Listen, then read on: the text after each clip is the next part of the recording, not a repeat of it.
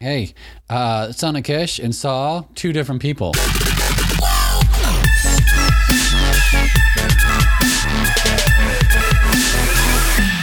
Yo, welcome to the Mer Scriptura podcast. Today we are on the final cycle of the Northern Book of Judges. The final cycle. Da-na-na-na, da-na-na-na-na. Yeah, I probably shouldn't do that. Anywho, need some water.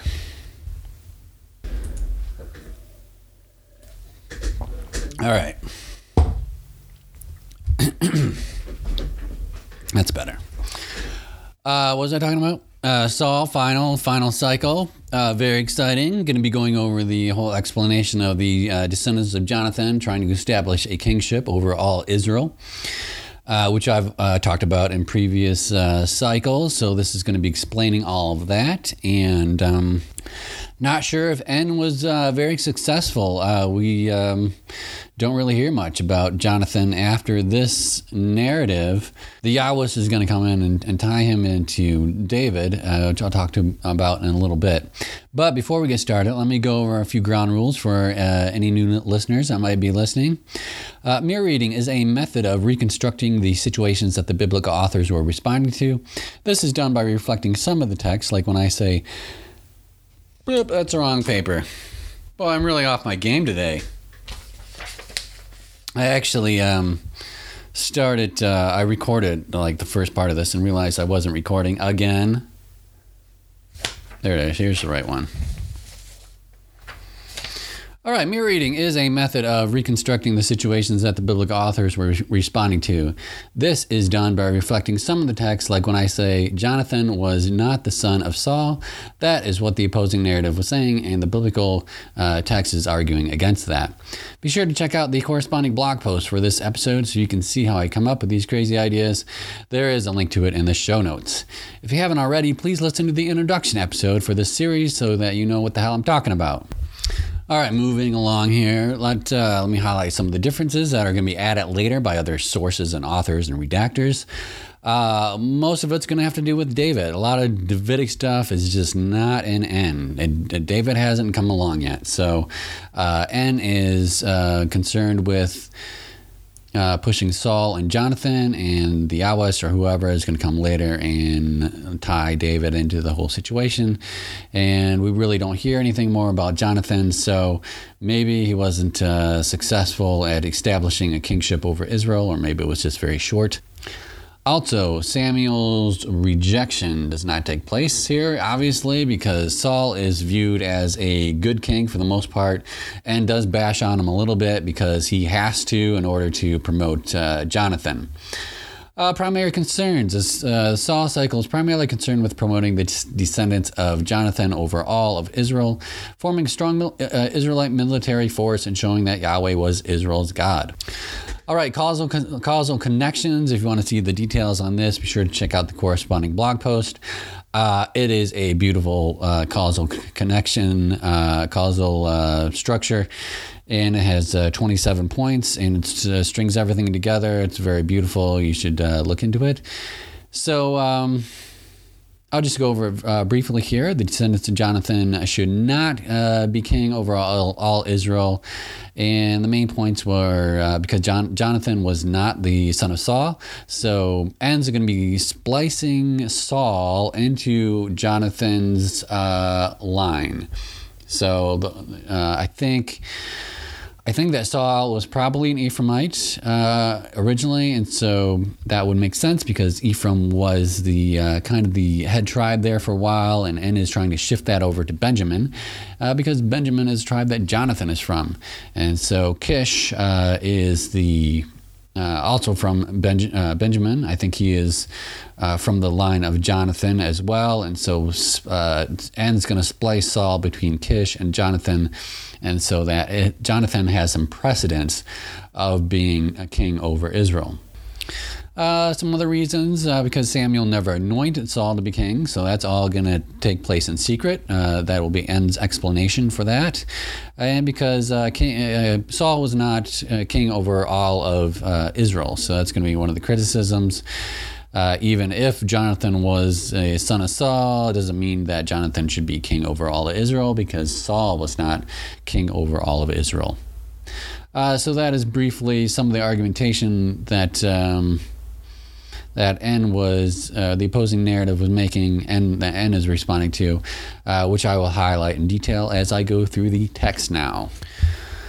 All right, we're going to be starting at 1 Samuel chapter 9, verse 1. There was a man of Benjamin whose name was Kish, son of Abiel, son of Zeor, son of Bechorath, son of Aphiah, a Benjaminite, a man of wealth. All right, so N's really going to be pushing the tribe of Benjamin here. That's Saul, the king, and Jonathan, his son, is going to be from that tribe. And so this is going to explain why the tribe of Benjamin should rule over the other tribes instead of the tribe of Ephraim, who was the tribe that was pushed as ruling over the other tribes in the Alois source. So if you haven't checked out my Alois series, be sure to check that out. He had a son whose name was Saul. So here is the first instance of many instances where they're talking about how Saul is the son of Kish. A handsome young man. And here is the first instance of a few instances where so the opposing narrative is saying, hey, son of Kish and Saul, two different people. And so N is going to be responding to that by explaining that they were the same person. And so this is the first shot at that. Either Saul or son of Kish was not a handsome man. And so N is saying that he was here. So combining that identity of Saul and son of Kish as the same person. There was not a man among the people of Israel more handsome than he. He stood head and shoulders above everyone else.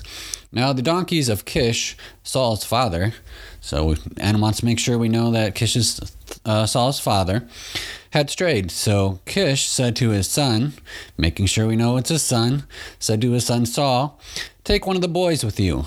In English it says boys, but Saul, or son of Kish, depending on your narrative, was probably a teenager. So even though he outranked this servant by status, it still provided Saul with some adult supervision. Go and look for the donkeys. He passed through the hill country of Ephraim. So this is N's way of, if Saul was from Ephraim and people said that he came from Ephraim, this is N's way of making that happen with Saul being a Benjaminite.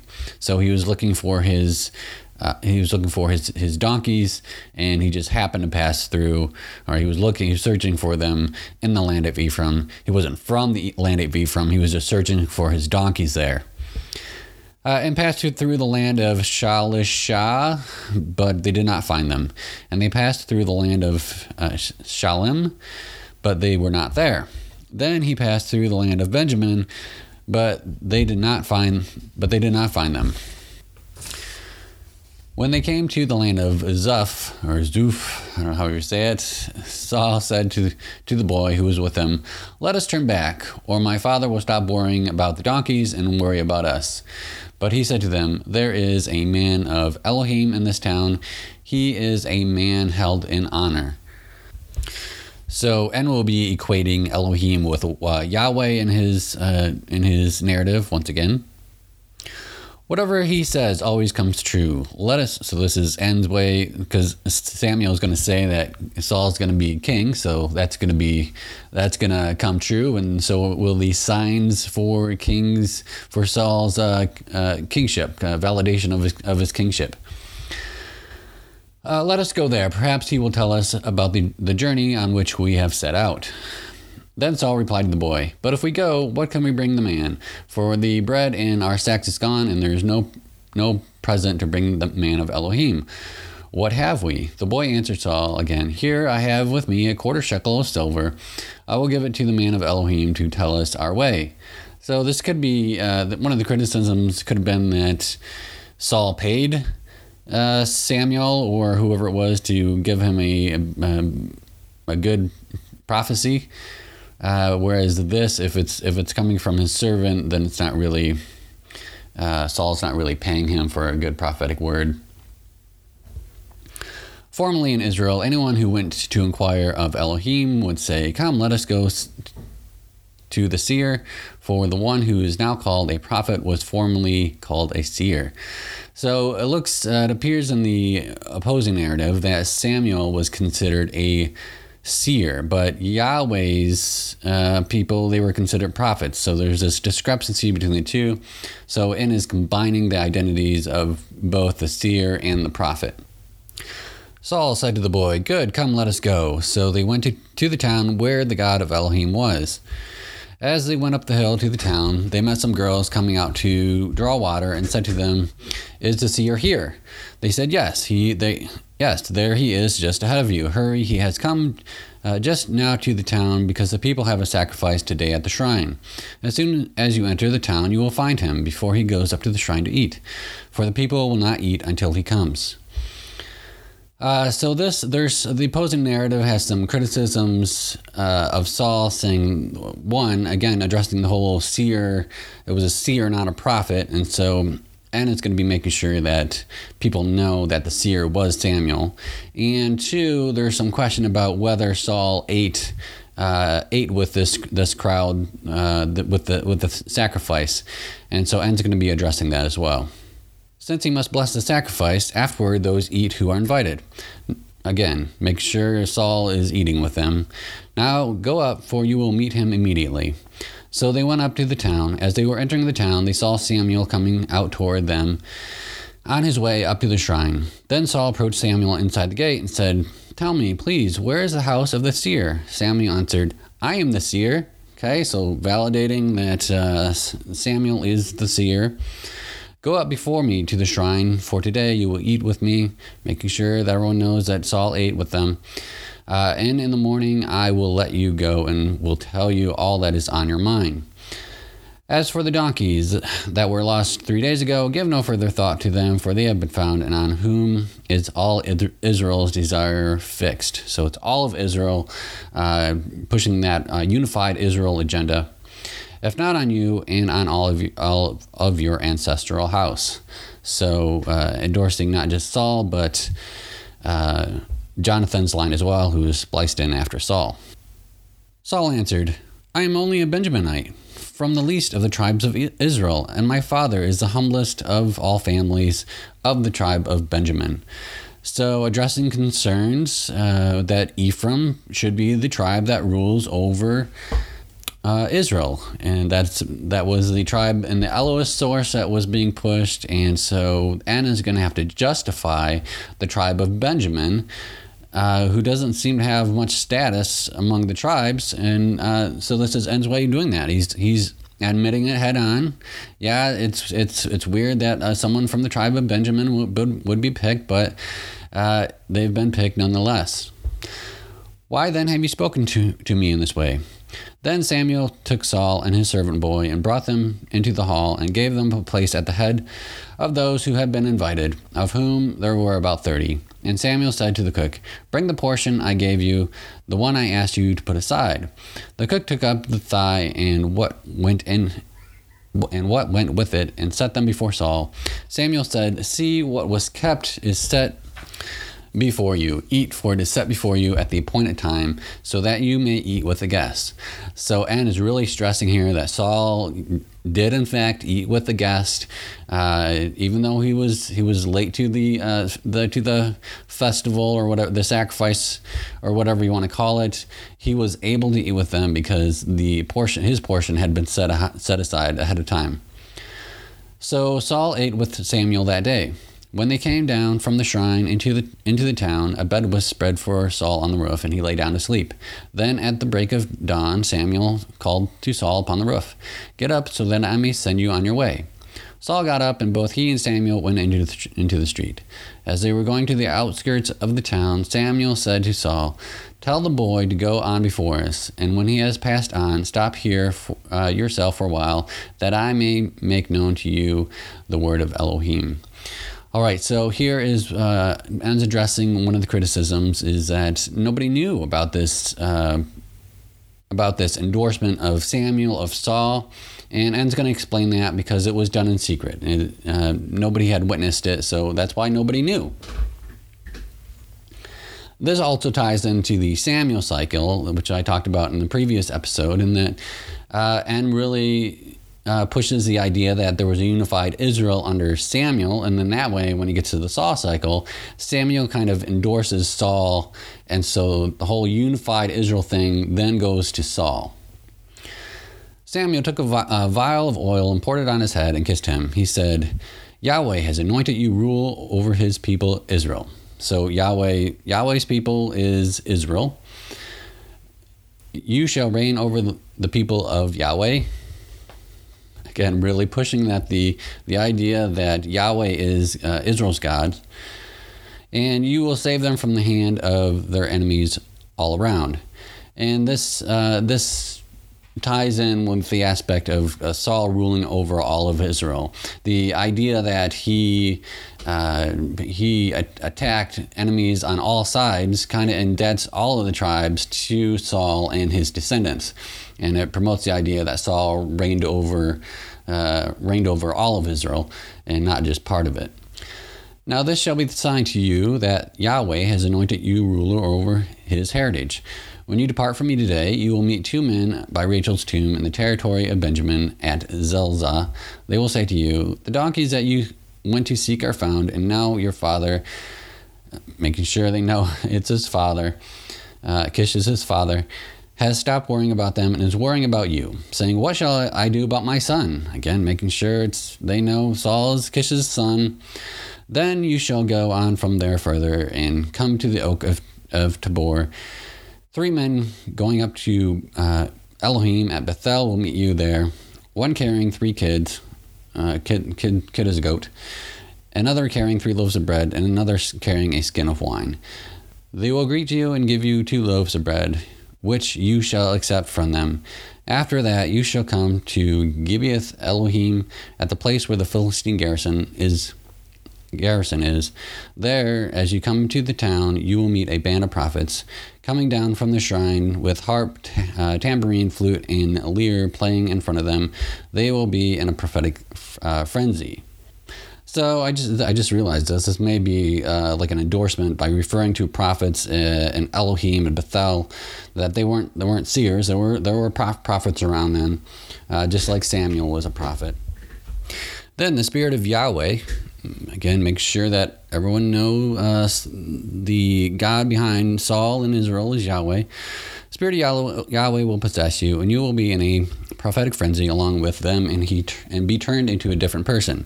Again, addressing that the son of Kish and Saul were 2 different people, and En is saying, no, it's just metaphorical. It's like he's a different person. Now, when these signs meet you, do whatever you see fit to do, for Elohim is with you. And again, equating Elohim with Yahweh.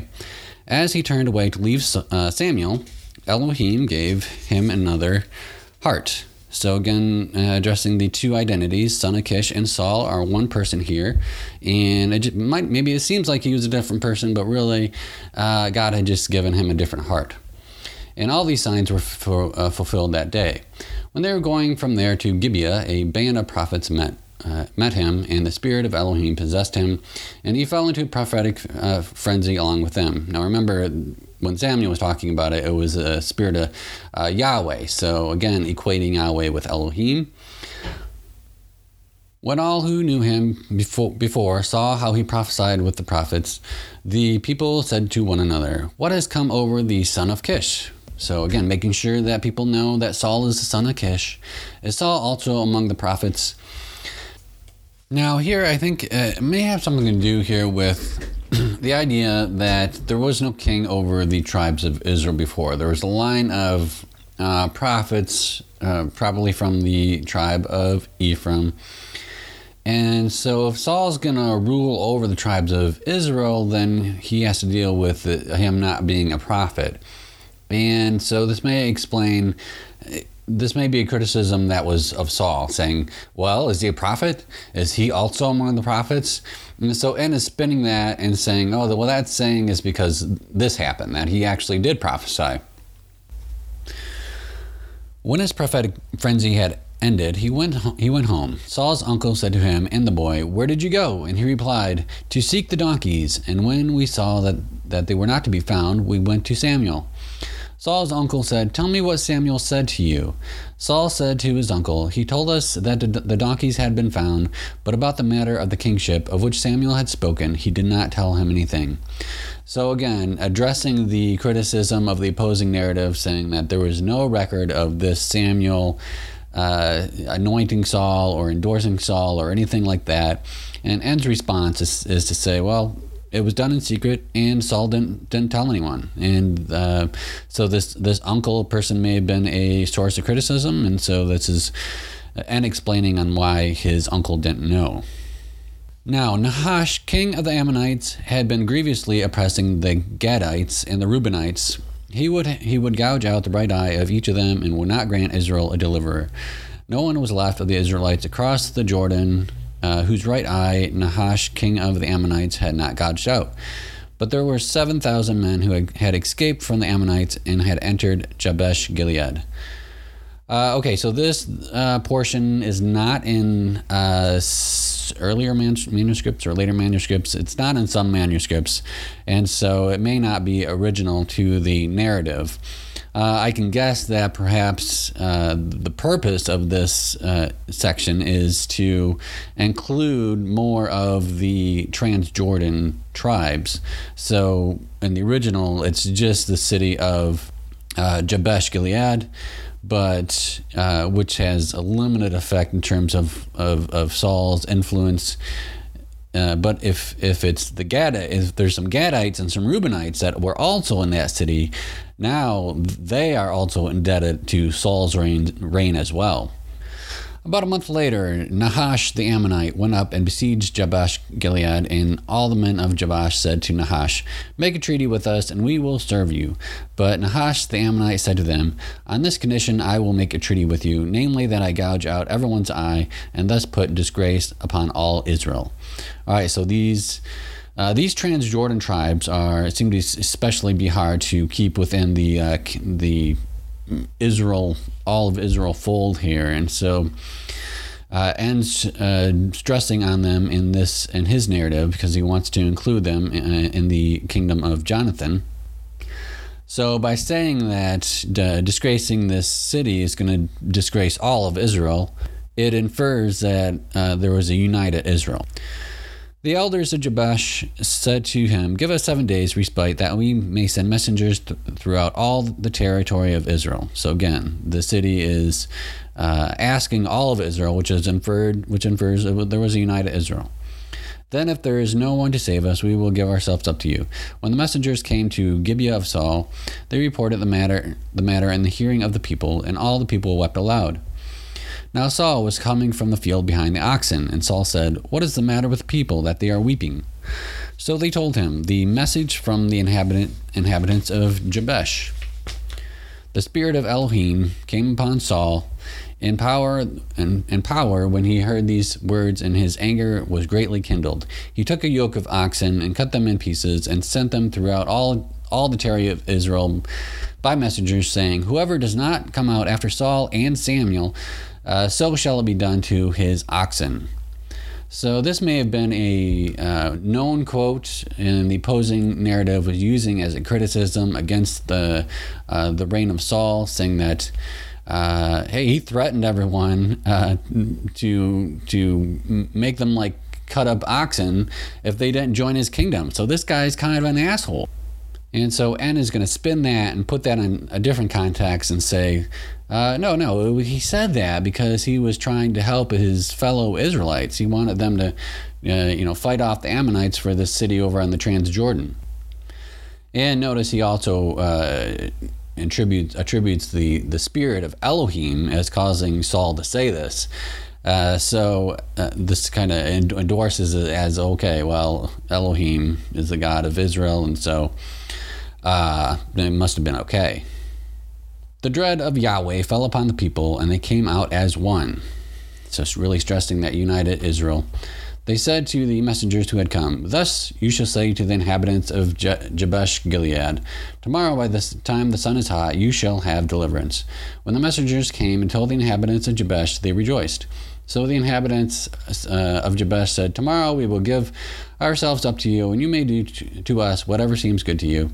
The next day Saul put the people in 3 companies. At the morning watch they came into the camp and cut down the Ammonites until the heat of the day, and those who survived were scattered, so that no 2 of them were left together.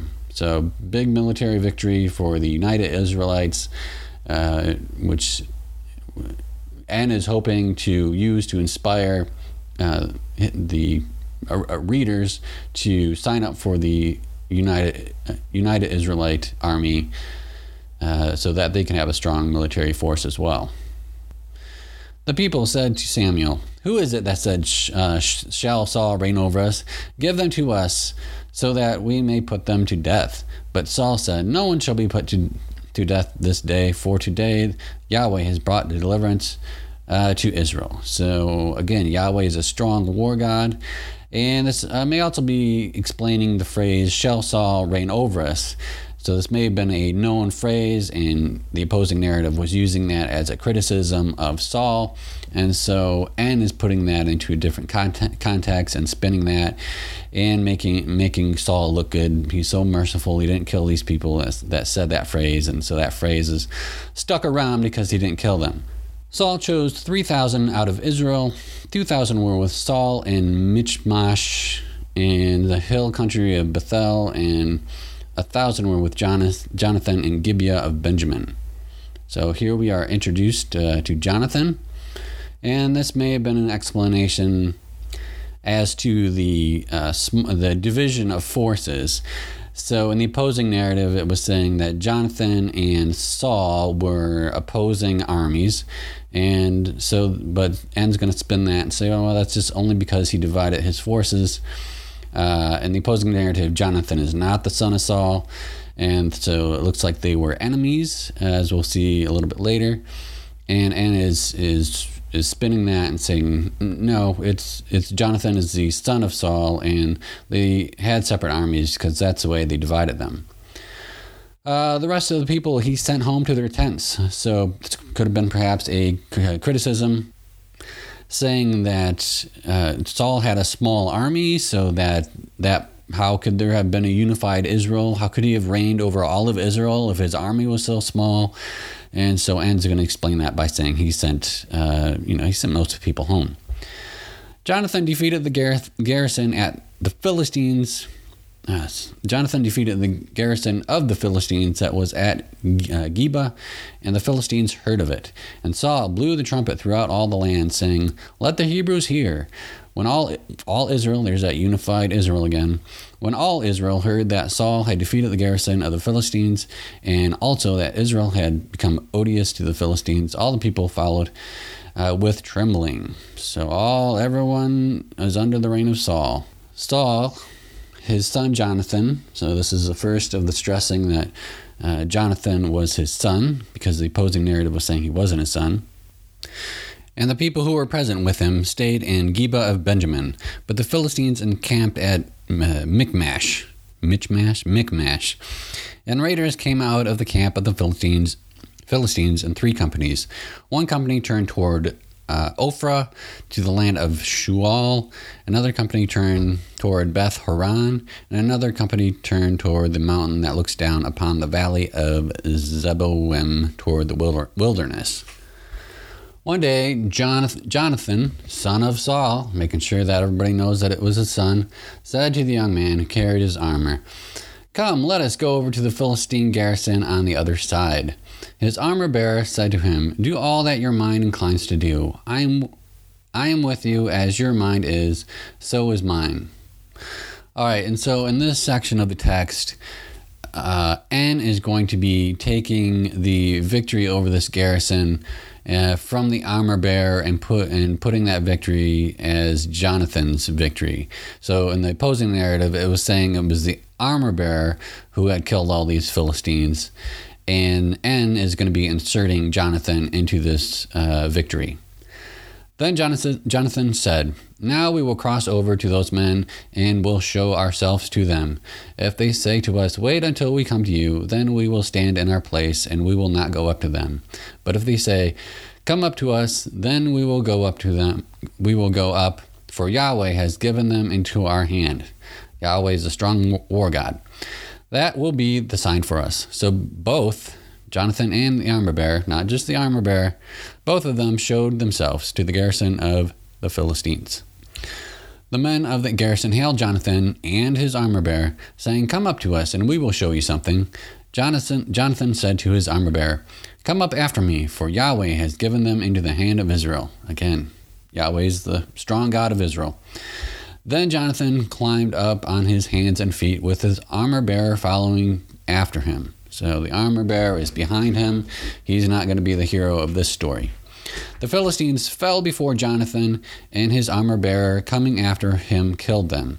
So get this, and admits that the armor bearer does kill the Philistines, but he's going to put Jonathan in front of the armor bearer, and Jonathan, I guess, knocks him down so that the armor bearer can kill him. So it wasn't the armor bearer that had this great victory. It was Jonathan. The armor bearer just came along behind him and just stuck him after Jonathan knocked him to the ground. In that first slaughter, Jonathan and his armor bearer killed about 20 men within an area of half a furrow long and an acre of land. There was a panic in the camp, in the field, and among all the people. Unified Israel. The garrison and even the raiders trembled. The earth quaked. So that's not necessarily earthquake. It's just saying that everyone in the land was quaking, was afraid. And it became a very great panic. Then Saul and all the people who were with him rallied and went into the battle. And every sword was against the other, so that there was very great confusion. So this may be similar to the Gideon episode, and where there was a fight amongst an army, and N is going to make that so that the credit is given to the Israelites for that victory, even though it was kind of a civil war. Now Saul committed a very rash act on that day. So this is an overall good picture of Saul, and is going to bash Saul a little bit here in order to protect Jonathan. So Saul committed a very rash act that day. He had laid an oath on the troops, saying, "Cursed be anyone who eats food before it is evening, and I have avenged on my enemies." So none of the troops tasted food. All the troops came upon a honeycomb, and there was honey on the ground. When the troops came upon the honeycomb, the honey was dripping out, but they did not put their hands to their mouths, for they feared the oath. But Jonathan had not heard his father charge the troops with the oath. So he extended the staff that was in his hand and dipped the tip of it in the honeycomb, and put his hand to his mouth, and his eyes brightened. Saul said, "Elohim do so to me, and more also. You shall surely die, Jonathan." Then the people... So the opposing narrative was saying that Saul had killed Jonathan. They had opposing armies, and it looks like Saul got the upper hand and killed Jonathan. Now, that doesn't mean he killed all of Jonathan's descendants, and so his descendants are trying to reestablish or establish a kingship over all of Israel. Then the people said to Saul, "Shall Jonathan die, who has accomplished this great victory in Israel? Far from it. As Yahweh lives, not one hair of his head shall fall to the ground, for he has worked with Elohim today." So again, and is equating Yahweh with Elohim.